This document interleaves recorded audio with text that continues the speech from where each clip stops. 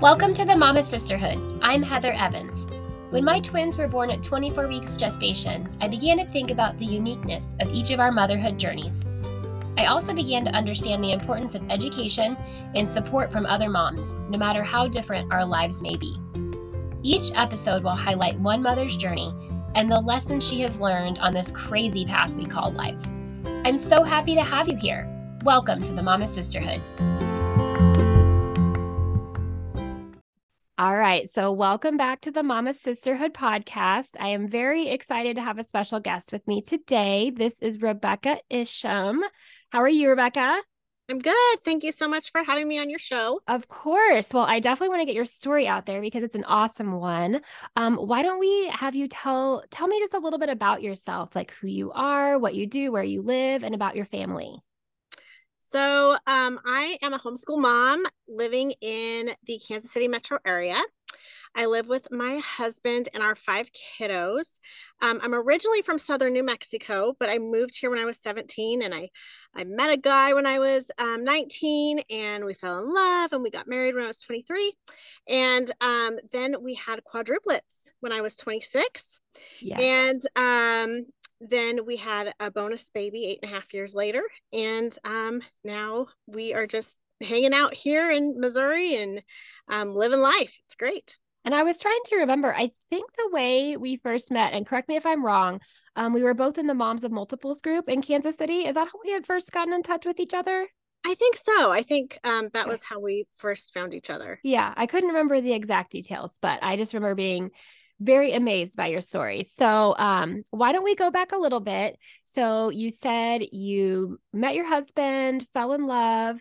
What about like after you were married, when did you and your husband decide you were ready to grow your family? Like, did you kind of just have marriage life for a while? Did you jump right into wanting to have kids, or how did that timeline go?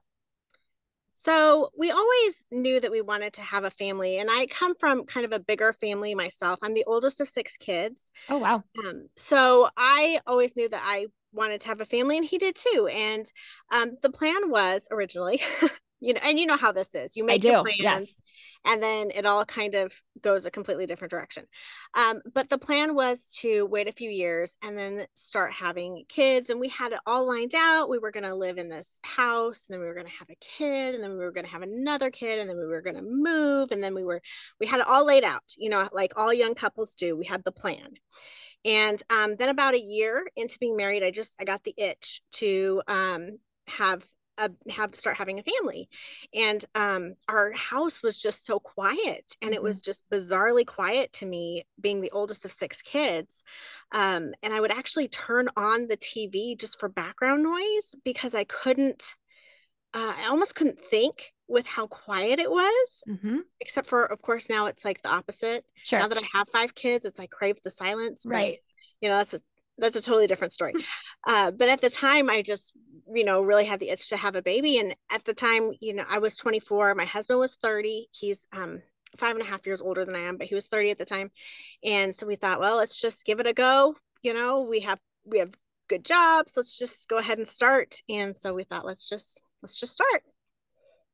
Okay. So as you and I both went through, things don't always go according exactly to our fertility plans. So tell me about your fertility journey. We tried for about a year on our own. I think that's typically how it's supposed to go. You try for about a year, and then you go talk to a doctor. So we tried for about a year. Then we went and talked to my OBGYN when we reached a year, and we just said, hey, we're having trouble conceiving. It really wasn't a surprise to me that we were having trouble conceiving. I did not have and I'm sorry if this is TMI, but this is a mom show. So I'm just going to kind of throw There's no TMI. It's okay. I'm going to throw it all out on the table. Yes, please do. I really don't have any like privacy left at this point in my life. But I really didn't have regular periods. And I had been told that I most likely had PCOS. Polycystic ovarian syndrome. And so when my husband and I were dating, I had told him, hey, there is a chance that I may not be able to have children or have children easily. I just want to let you know that ahead of time, so that that going into a life with me, that this may be a hurdle for us. And so he knew that marrying me, eyes wide open. So when we weren't able to have a baby and we went to the OBGYN, it wasn't a surprise, really. It was sad though. And I do want to say that, not being able to conceive, if you've been there and you've walked that path, it is tough. There's some grief associated with it. I've certainly went to my fair share of baby showers and went home and cried. Yes. I took my fair share of pregnancy tests and sobbed over the negative results. And any woman who has been through that knows exactly what I'm talking about. But we went to her and we just said, hey, we're struggling. And we had done all the things. We had taken my temperature and we had, done all that. And that anytime that you start like intentionally trying to have a baby, it sucks all the fun out of sexy time. And so it just, it's just so hard. So we went to her and we said, hey, we need some help. So she prescribed a pill and said, take this pill, it'll help you ovulate. And my husband looked at her and said, well, what are the chances of her having twins? Because at that appointment, it had never occurred to us that there was anything beyond twins. Like, just didn't even occur to us. Right. So I said, what are the chances of her having twins? And the doctor said, well, given her health history, the chances are practically zero. And so my husband was like, oh, okay, good. we were just gunning for one at a time, and so off we went. We filled the prescription. I took it for 2 months in a row. It was just this little pill. I took it for 5 days of my cycle each month. Was it like Clomid or Letrozole or one of those? It was called Femara. Oh, Femara. Okay. And so I took it for 2 months and bam, I was pregnant with quads. And I actually have identical twin boys within my set of quads. I didn't realize that. Yeah. So we actually did end up with the twins. So how and when did you find out in your pregnancy? So how early did you find out you were having multiples and that many multiples? So wow. Okay. So trip down memory lane. Gosh. Yeah. So I started to feel a little bit off. I took a pregnancy test. It came back positive. And so we were like, great, yay. We're going to have a baby. And, that weekend, I actually had a reenactment. So in college, you're going to find out how weird I am. This is great. I love it. In college, I was a Civil War reenactor. I had no idea about any of this. So I am like one really weird chick. This is awesome. I love it. So in college, I was a Civil War reenactor. I love history. I love anything that has to do with just the past and all of that kind of stuff. And so that weekend, I had finally gotten my husband to agree to go to a Civil War reenactment with me and dress out. This is great. Yes. This is what I wanted to do about this podcast, is hear about all these unique things the moms are doing. So this is awesome. Yes. So this was already scheduled. It was already on our calendar. And I was so excited he was going with me. I was not in college at the time, I was past college. But I still loved doing it. And so we dressed out and we went out to the field and we were hanging out for the day. And so I think I can probably claim that I am one of the only women in history who has worn a corset and 5 layers of clothing and worn Civil War garb while being pregnant with quadruplets. You probably are. That is probably a very cool fact to be able to say about yourself. Yes. I mean, I have no actual data to base that on. But I doubt there were that many quadruplets in that era, though. I mean, probably not. So, and when I did Civil War reenacting, I didn't dress up in a costume. You call it dressing out in actual historical outfits. So, yeah. So anyhow, we realized something was wrong about the time when we were walking around, and I almost passed out, and he caught me on the way down to the ground, and he looked at me and he said, something is wrong. And I said, I'm just pregnant. And at that point, we had found out 3 days before that I was pregnant. He took me home. I was massively sick. And he said, you need to call the doctor. And I said, I've Googled it. Dr. Google. Sure. I've Googled it. You don't go to the doctor until you're what is it? 8 to 10 weeks pregnant or something. So are you 6 weeks or so at this point? No. I was 4.5 weeks. Oh, okay. 5 weeks pregnant, 4.5 weeks, maybe. but I was so sick, like incredibly sick. And he said, I don't care what Google says, you need to call the doctor because this is not right. And I was like, well, maybe it was I was wearing a corset. And he Right. was like, Just couldn't breathe. but I like took it off and I was Right. so sick. So I called it is a different doctor. I didn't go back to the first one. I actually called a midwife who I was referred to. And they got me in and they just said, hey, we can't tell anything when you're this early. And I was like, okay, but I'm really worried. And they were like, okay, well, if it'll make you feel better, we can do a vaginal ultrasound. And they were like, but we just want to tell you that it's not like we aren't going to be able to see anything. So when we can't see anything, you can't panic. And I was That's like, fair. well, that's really fair. So they were like, okay, so just come back in an hour. We'll do a vaginal ultrasound and you just have to be calm because you're only 5 weeks, 5 days pregnant. And they were like, we're not going to be able to see a thing. Okay, fine. So I went back and they did, actually, I think they did a regular ultrasound first. They couldn't see anything. And then they went to vaginal ultrasound. And the ultrasonographer got really quiet, Oh my like gosh. really quiet. Mhm. And all of a sudden she goes, well, I see one, two, okay, I see three Oh my sacks with goodness. heartbeats, and I see a fourth sack. Okay, I see triplets and a fourth sack, so maybe quadruplets. Oh my And I goodness. just started shaking, and I was like, "Are you serious?" Yeah, what goes through your brain or does anything go in through your brain? Like Yeah. what happens in that moment? Well, I asked her if she was serious, and she Right. looked at me and she goes, "Honey, I wouldn't joke about something like Oh my this." gosh. And my first thought was, "We're all gonna die." Like when you're a woman and you're in that position, your first thought is, yeah, we're all going to die. This is incredibly dangerous to all four or five of us, however many are involved in this at this Hmm. point. And I looked over at my husband and he looked like he was the man. Like I did that. I Oh. knocked her up that hard. How cool am I? That So obviously it had not sunk into his right. head yet what Right. was going on. He wasn't imagining the actual outcome of this. Yes. No, he Yet. just thought that he was pretty much Yeah. incredible. Sure. Yes, the midwife popped her head in, and she also couldn't quite process what she was being told. When my husband looked at her and said, "We're having triplets, maybe quadruplets," and she was like, "What?"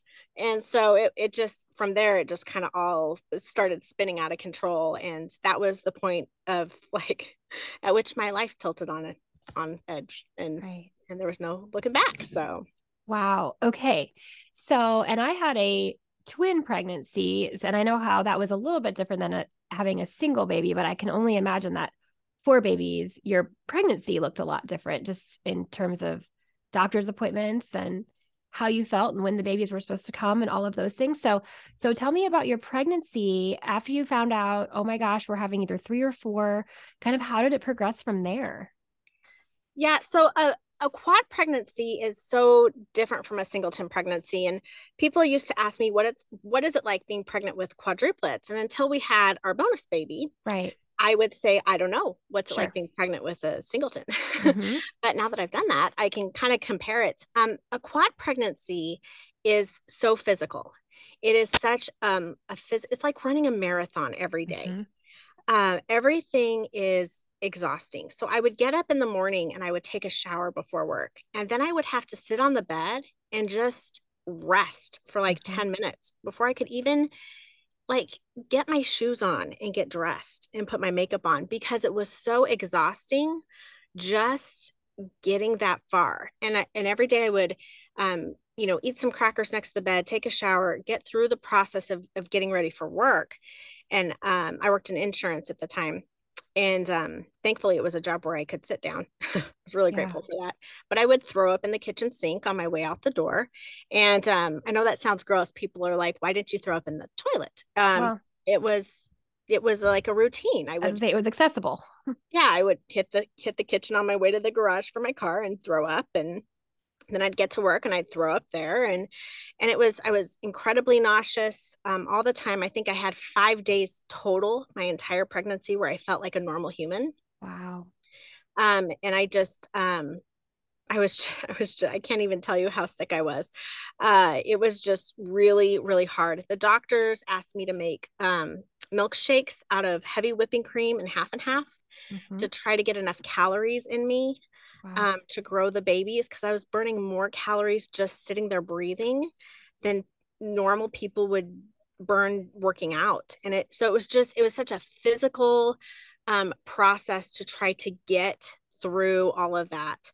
And then mentally, like emotionally, mentally, a quad pregnancy, I think most people probably spend more time trying to process that, most quad moms, than I did. I chose to deal with it by pretending like it wasn't happening.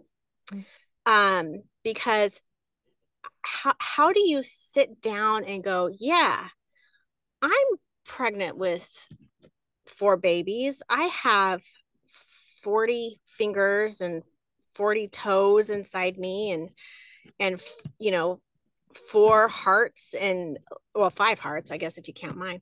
And you know, like how do you even start processing that? So I just kind of lived in a state of denial.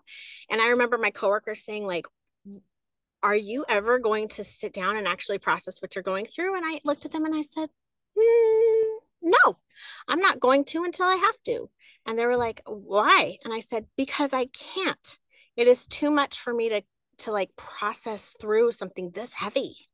Like this is a lot And for is me that to. how, did that last pretty much throughout the duration of your pregnancy, or did that change at any point? Or did you just wait until they came? Yeah, it lasted a long time. At about 20 weeks, my husband had me quit my job and stay home. It was winter here in Kansas City. It was Christmas. He had me quit at the end of the year at Christmas time, and he just said, well, also you have to remember I'm from New Mexico, so I don't really drive well in snow and ice anyway, Sure. like under the best of circumstances. And he was like, let's not put you in a car and have you try to toddle through ice and snow while pregnant with quadruplets. He's like, that is just a terrible idea. So he had me quit and stay home. And once I was home, and I had nothing to distract myself, that's when it started to kind of sink in. And that's when I started to try to find things to occupy myself at home because it was just like, whoa, I have way too much time to think. Um, but yeah, I just kind of tried not to think too terribly hard about it. But once you take away all the distractions, it started to sink in. So I spent about a month at home before I ended up in the hospital on bed rest for a month. Okay. And I had to start processing at that point. And so let's see. So did you find out the gender of the babies at all? Did you know the gender of the babies going into it? We'll get into like labor and delivery in a minute, but did you know from the scans whether you were having boys, girls, how many of each? We did. We found out as soon as possible what we were having. Okay. We have boy, girl quadruplets.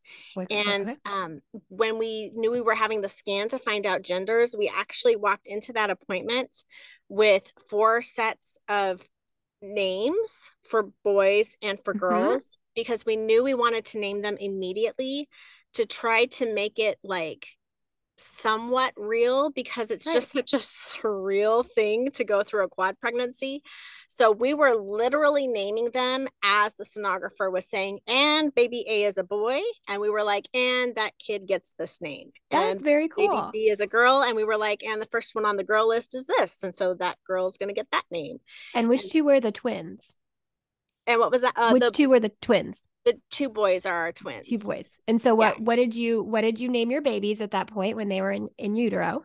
So we have Caleb Sean, Mm-hmm. and then we have Abigail Rose, Mm-hmm. and we have Elijah James and Elizabeth Grace. Beautiful. Beautiful. Okay, so tell me about you had just mentioned you went into bed rest went on bed rest in the hospital. So was that something that was planned? Was that because of certain symptoms you were having? And how far along in your pregnancy was that? That was at 23 weeks, 6 days. And I Okay. went into labor at that point. Okay. And that is why I was hospitalized on bed rest. My contractions were about 4 minutes apart by the time they were able to stop them. Is They there a goal? I'm sorry. Yeah, Is there a they goal for quadruplets? Like, is there a certain week? Because obviously they are predicting that they're going to come sooner. Is there a certain goal week they wanted, like, that would be ideal for quadruplets? obviously as long as possible, Sure, but sure. the average is 28 weeks. Okay. Okay. And 24 weeks is like the bare minimum that you Mm-hmm. want. Mm-hmm. So when I went in at 23 weeks, 6 days, I still remember one of the neonatologists coming in and sitting down next to my bed, and I was pretty much out of it at that point. They had me on a magnesium drip to try to stop the contractions. And she sat down next to my bed and she said, "You cannot have your babies today." This is the neonatologist from the NICU, from, who would take care of the babies if they came that night. She said, "You cannot have your babies today. We have to do everything we can to stop this. If you have your babies today, there is a 50% chance of survival. We must do everything we can to stop this, even though this drug that we're giving you is really unpleasant, with really unpleasant side effects." And like, I still remember her sitting there and telling me that. And it was one of those things where it was like, this is really serious.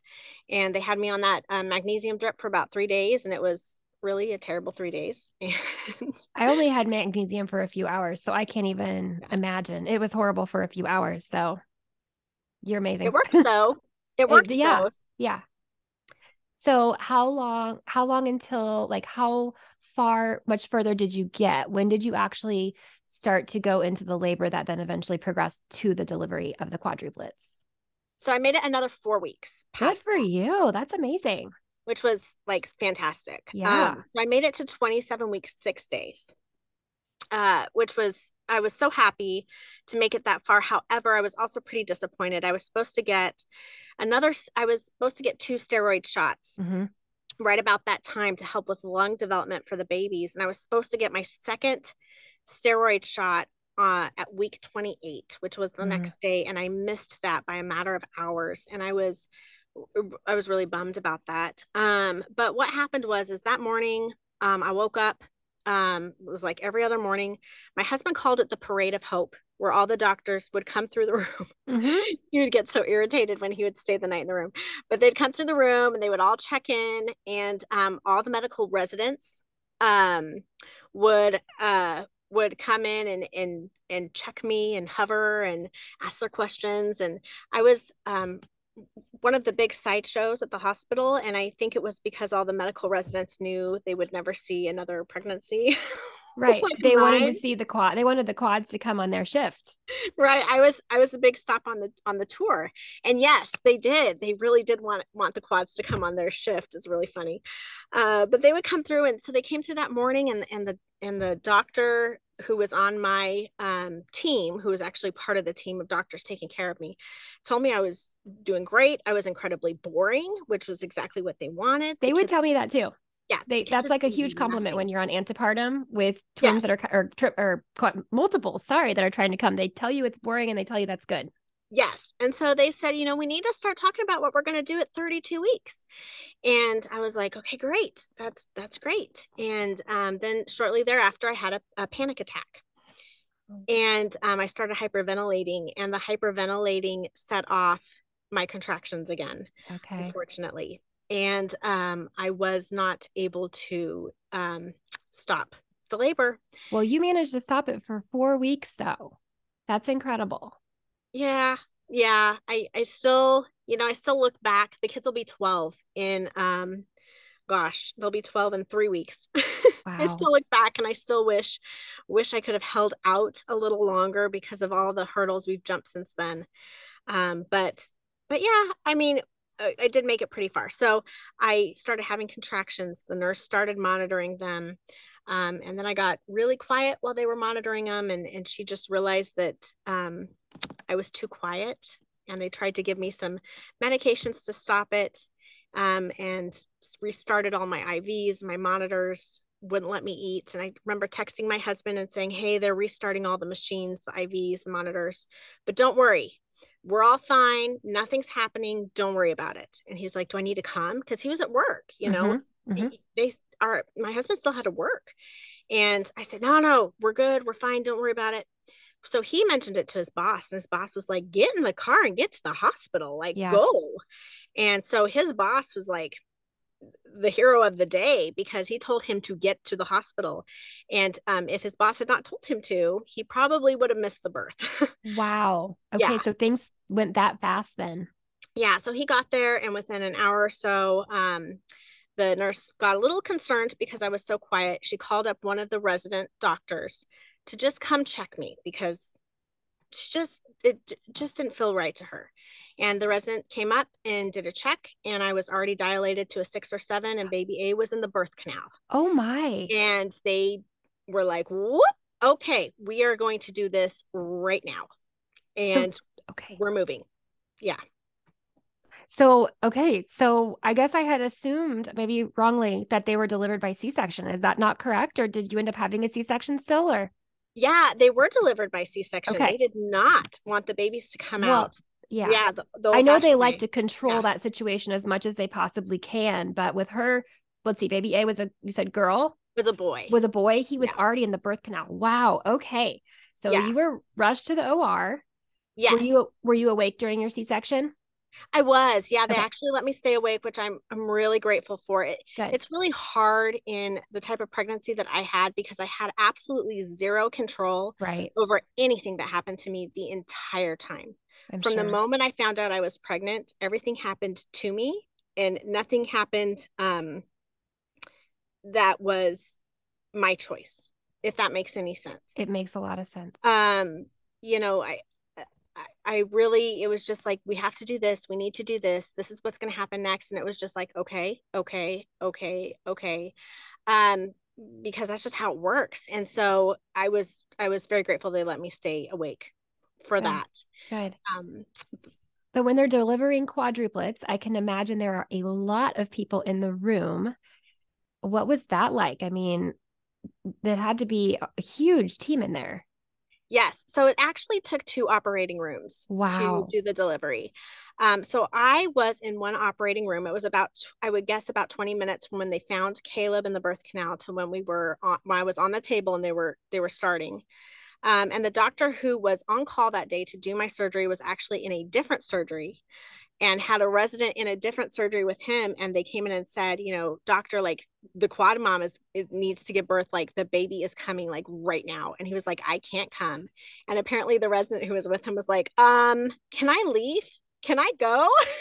So he let her go. And Wow. they pulled the doctor who was doing like the office visits because there's a team of like 4 or 5 doctors who I had. They pulled him because they had to have someone like immediately.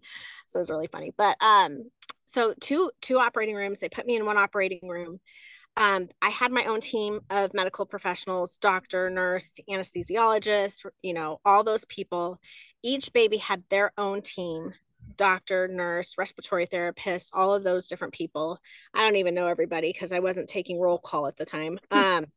But what would happen is they would pull out a baby, hand it to the team. That team would take the baby to the other operating room to make space for the next team to come in and grab the next baby. Wow. And by my best count, I believe there were 30 to 40 people involved in the delivery, in 2 operating rooms. And it was quite the process. And my husband watched the whole thing except for baby D, our last baby, who's a girl. He didn't watch her being pulled out because she actually got stuck under my ribs. Hmm. So I was very large, as you can imagine, but she got stuck under my ribs, and the doctor had to go in up to his elbow to try to get behind her to kind of um, pull her down a little bit because you can't just grab a limb and yank. Right. And when he went up to his elbow, my husband was like, "Yep, I am tapping out. This is way, I feel like that's fair.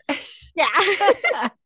But Wow. I was awake, and I was doing fine. Like it was probably chaotic, but I all I had to do was lay there. So So how long does like for example, my twins are 2 minutes apart. So how long when they're delivering like your quadruplets, what was the timeline? Like were they a couple minutes apart or how long did that take? so all of them are 1 minute apart, except Okay. for the last one who is 2 minutes Who was because she stuck? got stuck. Yeah. Yeah. And then how much did they weigh when they were born? So the two baby A was 2 pounds, Okay, hold on. I have to keep all this straight. I have so many children. It can be an approximate. It's okay if it's not exactly. Baby A, I actually had to ask my husband the other day. I was like, wait, how much did they weigh? Baby A was 2 pounds, 5 ounces. Baby B was 2 pounds, 5 ounces. Baby C was 2 pounds, 3 ounces. And baby D was 1 pound, 14 ounces. Okay. And we have pictures of them like with a can of Coke held over them. They're Uh-huh. like just slightly bigger. I have a picture of baby B. She has my husband's wedding ring is around Mm-hmm. her wrist. Mm-hmm. I mean, just like itty bitty, tiny, Yeah. tiny little So babies, and tiny. just mind boggling how little. And medicine is just incredible. Let It me tell you, is. the science is incredible. Oh, absolutely. Absolutely. Okay, so you delivered the quads right around 2 pounds ish. Tell me a little bit about their NICU stay. How long were you guys in the NICU and what was that like for you? The NICU is called the NICU roller coaster for a reason. Uh, it's gosh, like how do you sum up the NICU in a few words? You can't. It's really hard. We did 83 days, 85 days, and 87 days in the Okay. NICU. So we had one baby come home at 83 days, two come home at 85 days, and one come home at 87 days. So over the course of 5 days, we had all four babies come home, which is Wow. a lot of babies coming home very close together, which I can't even imagine. I mean, what was that like to go from 0 babies in your home to 4 babies within a week? Did you guys have help or was it just you and your husband or how did you do that?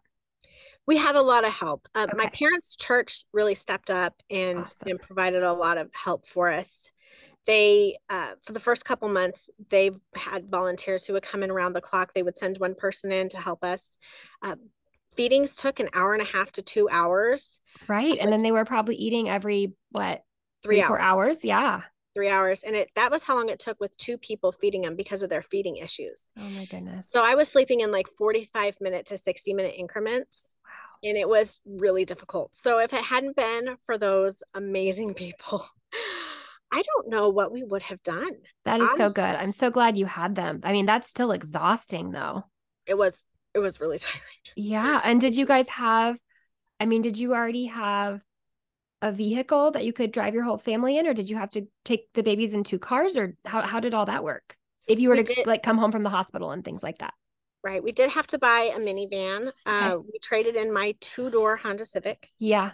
for a minivan, and we did have some really wonderful people. There was someone anonymously. I'm guessing it was a group of people. I'm actually not, I'm not even sure.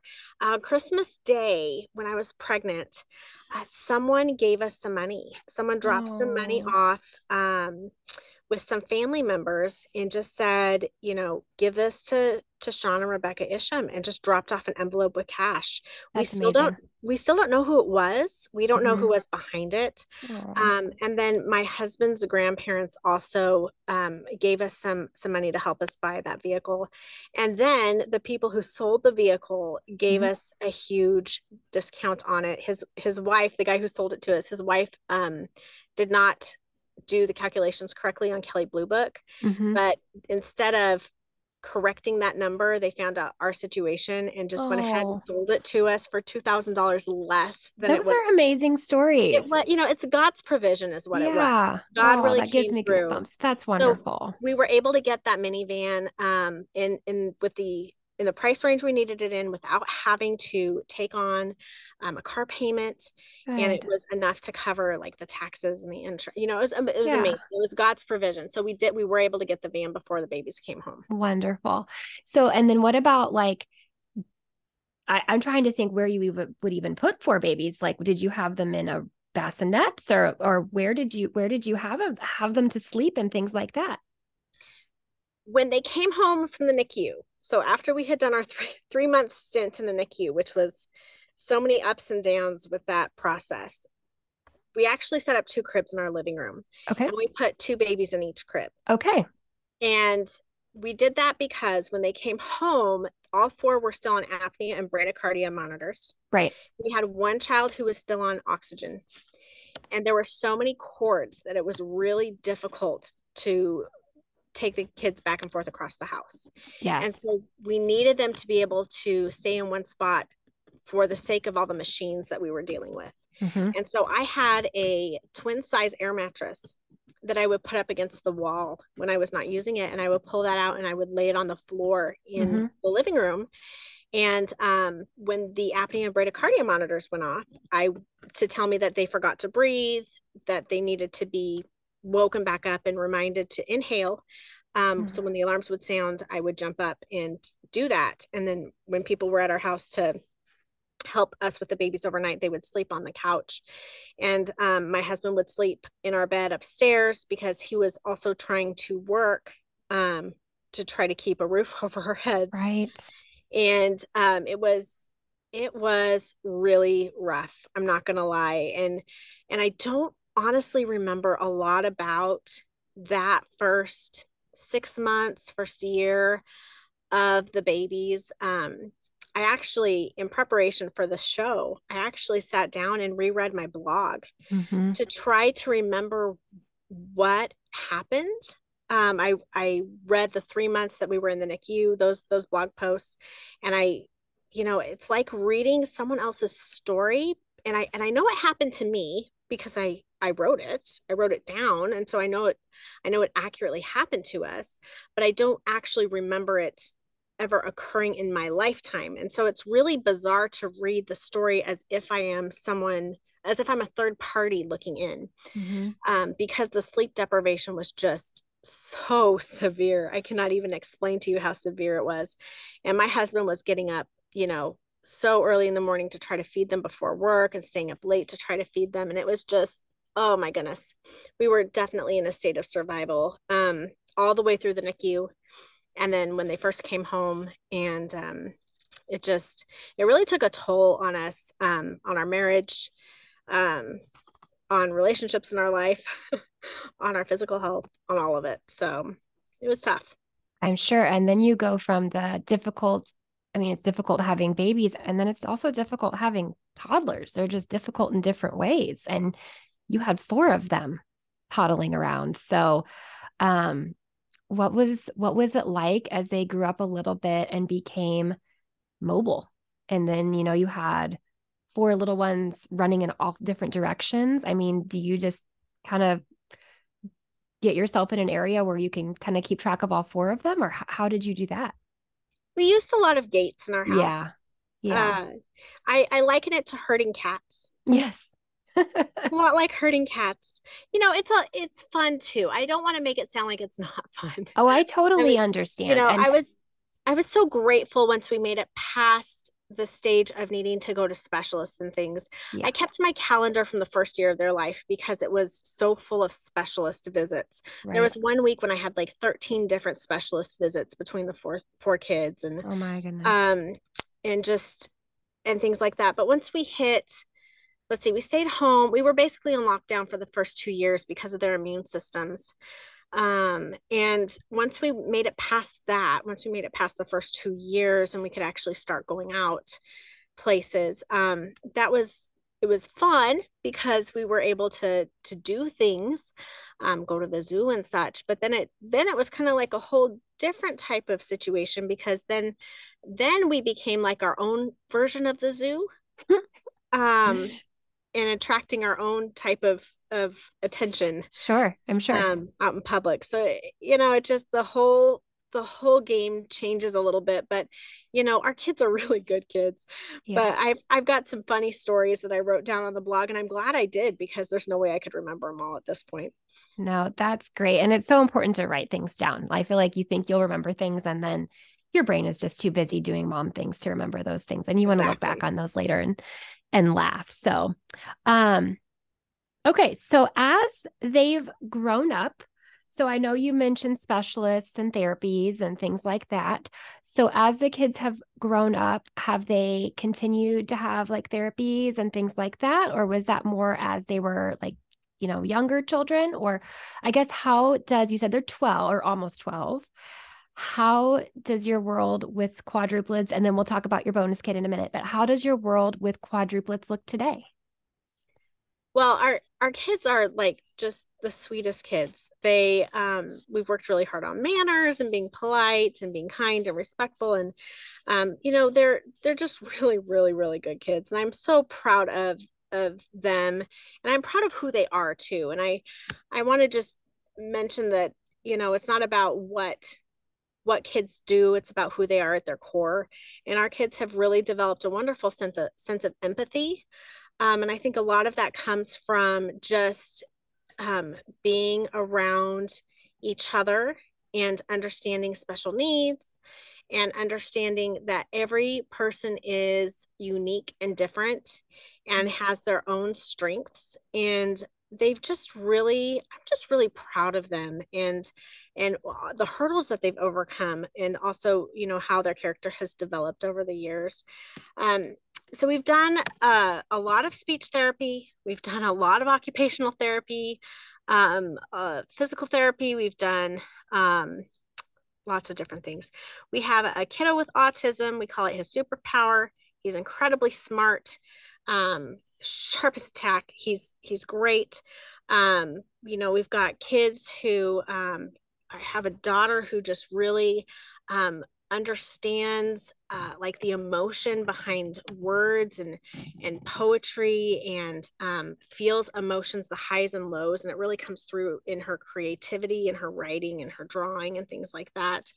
I've got a kid who loves science, and he's just really into like just knowing how things work. And it's really cool to see him pick things apart. And I've got another daughter who her love of cats is just off the charts, man. She's That's got this great. I love cats too. It's awesome. yeah, she's got this giant poster of laser cats in her room. It's hilarious. And a strong sense of justice and also responsibility. And, all of that has come from their working through all these hurdles over the course of their lives. And we have had to do like a heart surgery with one of our kids. We have had so many different hurdles, and I could go into lots of different details of our NICU up and down times. And I've had one of my kids almost die in my arms. But just to be able to look at them now and watch them sprawled all over our furniture in our living room and wish there was a spot for me to sit in. It's just really cool to see how far they've come, and know that it's like been worth it, That is amazing. And those are that's a good description to tell how each is unique and each has their own strengths. Have you always, because I feel like you mentioned you're a homeschool mom, and I feel like Yes. that would really give you an opportunity to teach them the way each one best learn and really play to their strengths and things like that. Have you always done homeschool with them, or has this been new since the pandemic, or what was your homeschool journey? We haven't. So we started in the public schools, and we were grateful for the public schools because we did a lot of therapies through the public schools when they were younger. And they had IEPs and 504s and things like that, for their physical and their social emotional needs and things like that. When COVID hit and everybody came home, we did the online school for a bit. And that was not a great fit for our family. I think I cried more than everybody. Same. Not Yes. a pleasant time. And I looked at my husband and I said, I would rather homeschool these kiddos myself than try to fight through the online version of things, because this is not a good fit. And I was homeschooled K through 12 myself. So I had a little bit of an idea of what homeschooling could look like. And so we switched to homeschooling, and we have just stuck with it. It's been really a wonderful fit for our family. Our kids have really blossomed and been able to pursue their likes and interests, and spend extra time doing what they enjoy, kind of fit the schedule to what works best for them. Like one of our kiddos just really does really well doing his school at like 6 a.m. in the morning. That's not the time I like to be awake, Sure. But if he but wants to, that's what works for him. It's silent in the house, and so he gets up and does it that early, and he does great work that early, and that's great. And he can do that because he's homeschooled. And a couple of our kids want to work ahead and get most of their work done early in the week. that's great. That works for them. And a couple of our other ones just want to do a little bit every day. That's great. That works for them. So it's been a really good fit for our family and their, unique strengths. It's just been really good for us. I love that. I love that. So, and you mentioned earlier, so now you have another bonus child. So tell me about your journey with, it's a daughter, right? Yes. Okay, so tell me about your journey with her. And then you mentioned a little bit earlier, but what it was like with a singleton pregnancy, because I'm sure it was completely different than what you had before, and how that has all worked as you guys have adjusted to becoming a family of 7. Yes. Eden is our surprise baby. And she definitely was not planned. We didn't know that that was possible. So I spent the years after having quads really focused on my health and wellness, focused on getting my hormones kind of balanced out, my endocrine system figured out, cleaning up the toxins in my life, just trying to get my body to function the way it was designed to function. And I guess I was really successful. That's what I am coming up with because I conceived this child like the good old fashioned way, and it was definitely a surprise to both of us. How old were the quads at that time? Well, they're 8.5 years apart. The Okay. baby Okay. and well, I still call her the baby. She's 3 now, but I still call her She the can baby. still be the baby. Yeah, she's always going to be the baby. We say that we have 2 babies. We have Elizabeth Ellie, who's our baby quad, and then we have Eden, who's our baby. Got it. So there's 8.5 years between the quads and the baby. And gosh, the 4 older kids just love her. They play so well with her. Abby, our baby B, asked for, and I quote, a sister baby for years and prayed for the sister baby and all sorts of stuff. So she got her. We give Abby credit for that. And Eden will follow our older kids around. She just idolizes them. Her big sisters are like her best friends. She loves them. She has her own play makeup. She'll go stand in the bathroom and put her little play makeup on with them. And so it's really fun to see the older 4 interact with her. With the older 4, we kind of built our lives around them, and we had to. With Eden, she's just kind of fit right into life because the older 4, we've already had like our life set up, and so she just kind of slid right in, and we just kind of all kept trucking. So she was a surprise, and I would say that it was a very tough surprise for me to come to terms with. It was a very hard pregnancy for me emotionally and with her. And I can tell you more about that if you want to know, but it was a hard emotional pregnancy with her. That is up to whatever you would like to share about. It's you share what you're comfortable with, and you don't have to share anything you're not comfortable with. She has been like the perfect addition to our family. No, but what I can tell you, what I was going to say is, I talked about how quads, it was so physical with the quads, the pregnancy.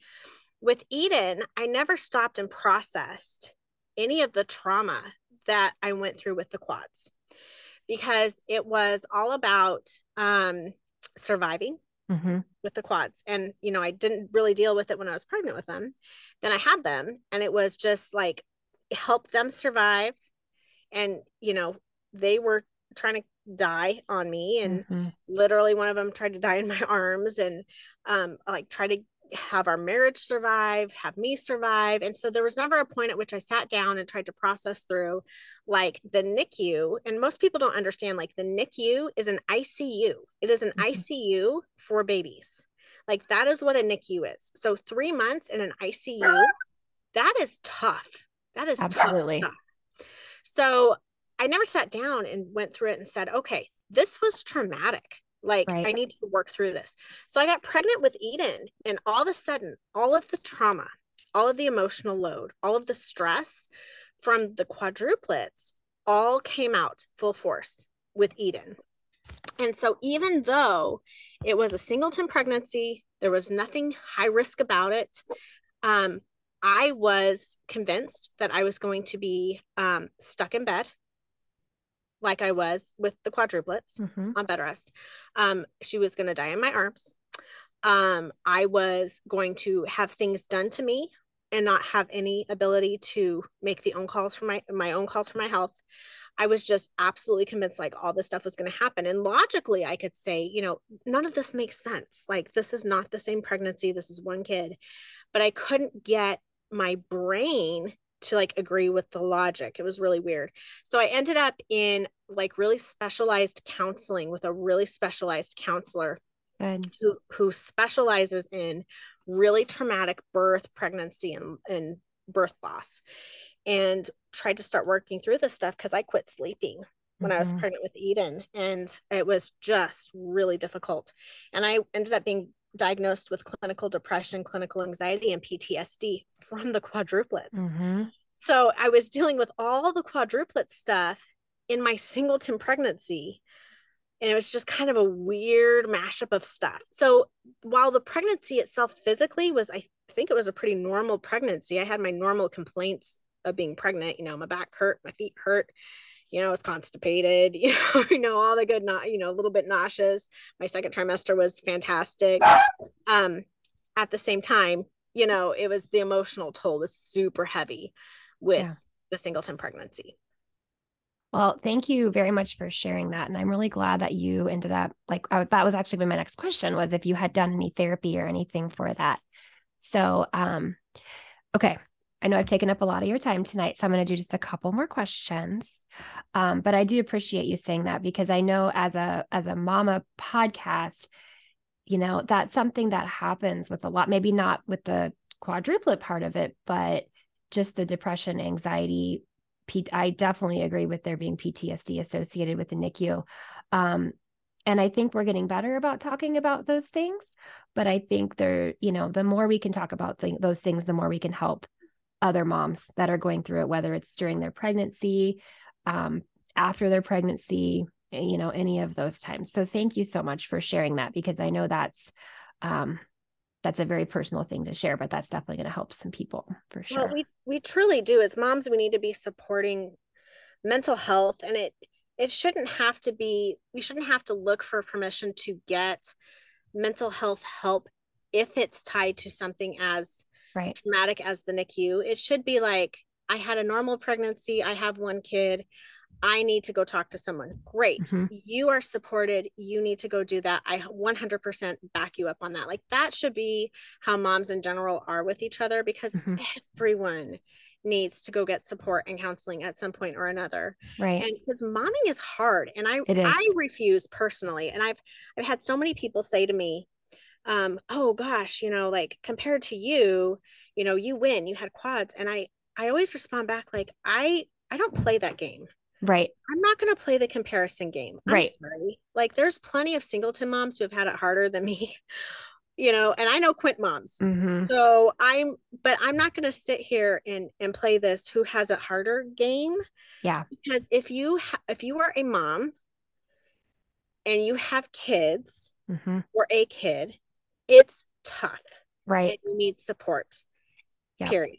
And I think that's good for those of us who can come out and say that, because especially with social media being such a big thing anymore, so many, you're seeing everyone's, what have I heard? You're seeing everyone else's highlight reel Mm-hmm. and you're seeing your own behind the scenes or something of that sort. Right. And so I think it's good for people to actually say, of course, no, their lives aren't like that in the first place, but this is what it really is like. So, Exactly. okay. So from that, with quads, now you've talked about a lot of the, how difficult it was, but like, what would you say the most difficult thing was about being pregnant or having or raising quads? But then what would you say is the best thing? So I would say the hardest thing for me personally with having quads is just finding that individual time, Mm-hmm. and then finding the space to meet their individual needs. And I constantly feel like I'm falling short on this, and I constantly look at my husband and I'm like, I'm a terrible mom. Oh, And it's the mom guilt, and it's been sure. plaguing me since day one, when I felt like I didn't carry them long enough in utero. And I'm constantly fighting to give them the best, and I constantly feel like I'm falling short. And I joke that, we need to start saving for their counseling now, because we're gonna need to patch some stuff up from my parenting. But I wish that I could give more of me individually to each one of them individually. And I think every mom feels the same way on some level. And for me, I've never had individual time with any of them because they showed up as a batch. Mm-hmm. And so it's just, I wish I could do that. And Sean's my husband, we never look at them when we're wandering around our house in our daily life. We never look at them like, oh, hey, we have quads. Like, we don't sit there, we just have kids. We Mm-hmm. just have kids. And so we're constantly trying to figure out ways to really connect with them on one-on-one. And I don't know that we are always successful, but I hope that when our kids grow up, they know that our heart was to be there for them individually, and to know that we were always on their side. Like, we were always wanted to be their biggest champion, even if we fell a little bit short. And then with that, in that same vein, the other hardest part is getting other people to also see them as individuals. Mm-hmm. So we've really had moments of real struggle getting people to see them not as a litter of children. Mm-hmm. And I say that jokingly, but I'm kind of not saying Yeah. that jokingly. Yeah. We've I've held my kids while they've cried, saying, I'm just a quad. Oh, And that is very heartbreaking as a it mother, is. when I try to convince them, you are not just a quad. You are Ellie, you Mm-hmm. are Abby, you are Caleb, you are Elijah, you are individual, you are unique, you have your own things to offer the world. And so I've had to go to people before, teachers at school, things like that, and said, please, when we are in the car rider line and you're calling my kids to come get in the car, please don't call for the quads. Oh, Please yeah. call for the Isham kids, Mm-hmm. because they are individuals.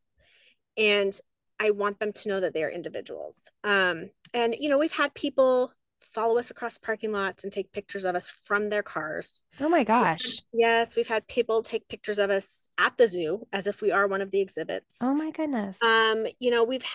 We've just had things like that happen. My kids have heard the rude comments in grocery stores when people have said things to me. Like, you know, well, how did that happen? Well, did you do, in vitro? Did you, like, they've heard all those questions, like, or, Yeah. oh, I That's would kill terrible. myself if that happened to me. Like, it's like, oh my gosh, well, thank goodness it didn't happen to you, because I'll take that blessing. Yeah. It's just like, Yeah. That's a great answer. it's, and then there's a few people you pass and they're like, wow, you are so blessed. And I always look at them and I'm like, yes, I am.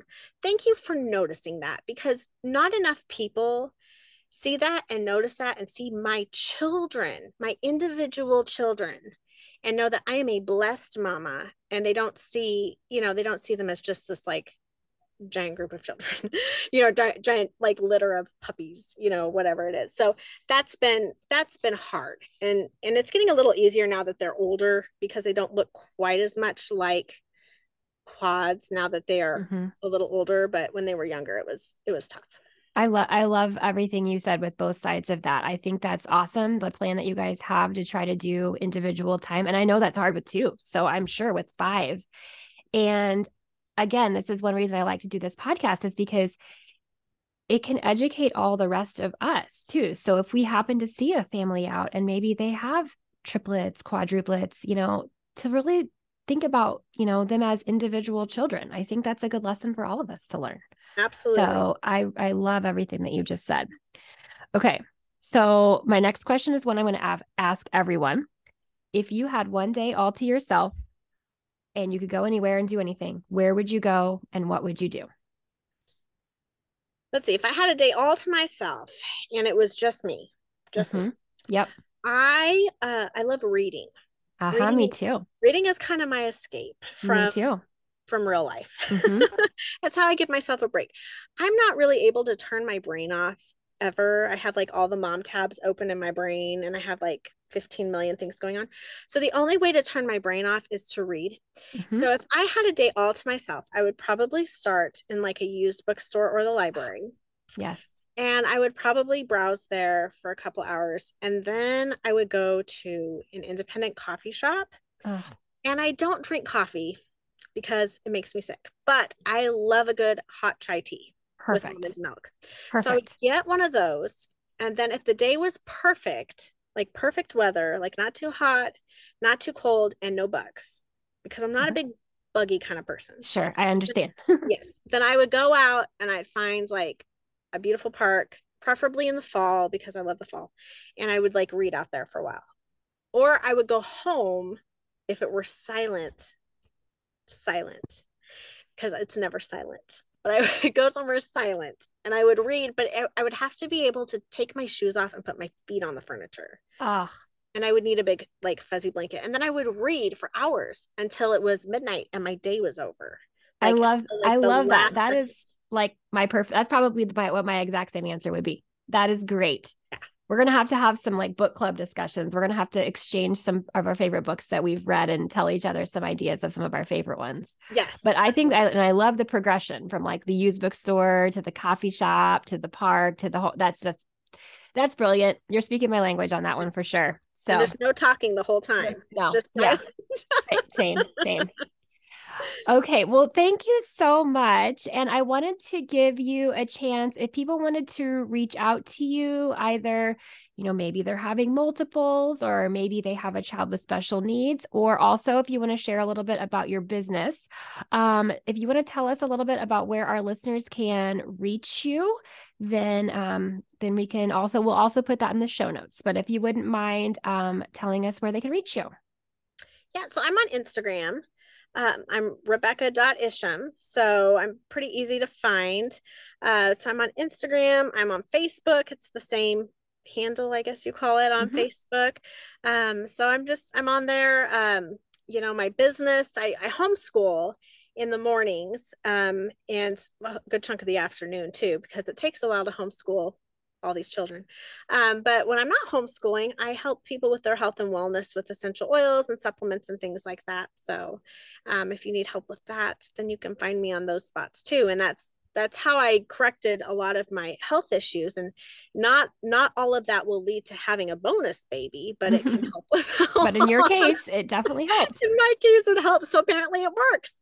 So yes, so that's a fun side effect. But honestly, we wouldn't trade Eden for anything. So That's so awesome. Well, and thank you so much for sharing, for taking the time and for really, going through so many intimate details of your journey. And I really appreciate that. And I think it will help out a lot of other moms there as we all like learn about each other's circumstances and how we can help other moms. And so I know I learned a lot of things about your journey that I didn't know prior to tonight. And it is an amazing one. And you are an extraordinary mom, and huge respect for everything that you're doing. And thank you so much for joining us today.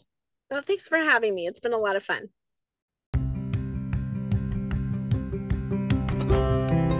Thanks for joining us today on the Mama Sisterhood podcast. If you like what you hear, please hit subscribe so you don't miss out on any extraordinary motherhood journeys.